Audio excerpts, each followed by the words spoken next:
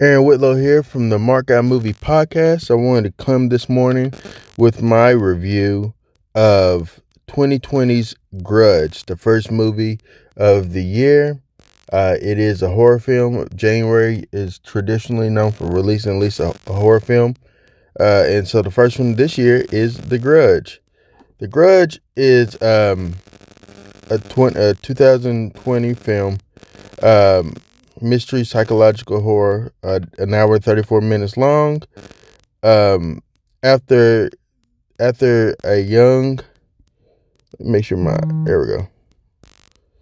After a young mother's murder, her family in her own home, a single mother and a detective tries to investigate and solve the case. Later, she discovers the house is cursed by a vengeful ghost that dooms those who enter it with a violent death. This was released January 3rd and is directed by Nicholas Pesci, it looks like. The production company is Ghost House Pictures, along with Screen Gems and Stage 6 Films. Producers by Sam Raimi, Robert Tabbert, and Takashiki Akishi.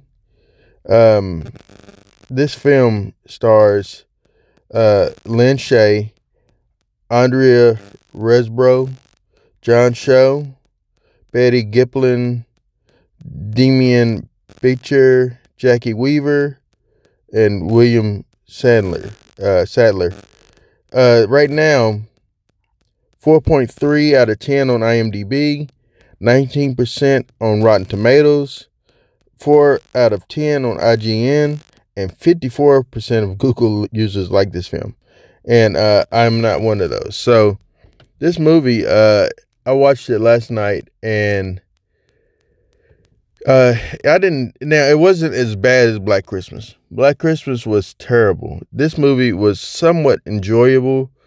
I just hated the cheap jump scares. I think those are cheap.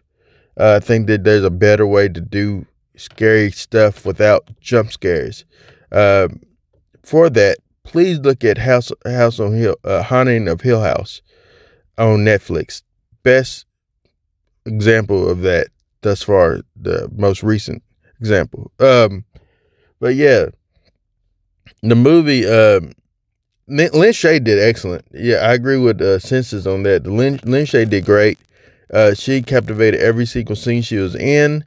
John Cho was just there, and was really invested in the rest of these characters, really. And I also don't like I love the traditional Grudge ghost, or the Juons. I enjoy them, and I didn't get that, and I was disappointed on that as well. But there is some nice things to say about it. They tried to be inventive on the way to tell the story, but I think that falls flat after all with with everything, because of the characters in the film do dumb things, but they're not aware that they're doing dumb things. Also, I don't like the ending. The ending could have been better. All they had to do is do something different. I would like to go into spoilers, but I'm not going to. Ultimately, this movie is passable, as far as like I would never watch it again.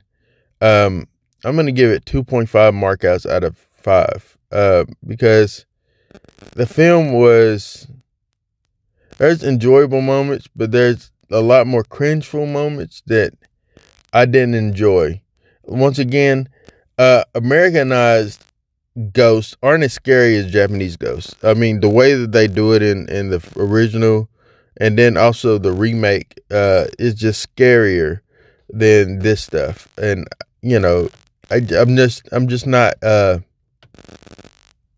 don't like. It's just more I think about it, the more I don't like it. But yeah, my thoughts and my views on this film is it sucks. It's not terrible, but it is not passable. Like, it's like I wouldn't recommend you watch it. I give this movie 2.5 markouts out of 5. Well, that's my review for Grudge 2020. Brandon will probably hit his review up soon. He feel free to go all spoilery if he wants. But I just want to give you the courtesy of being non-spoiler. But Brandon, go for it if you want to. In the meantime and in between time, this is Aaron Whitlow from the Mark Out Movie Podcast. Thank you.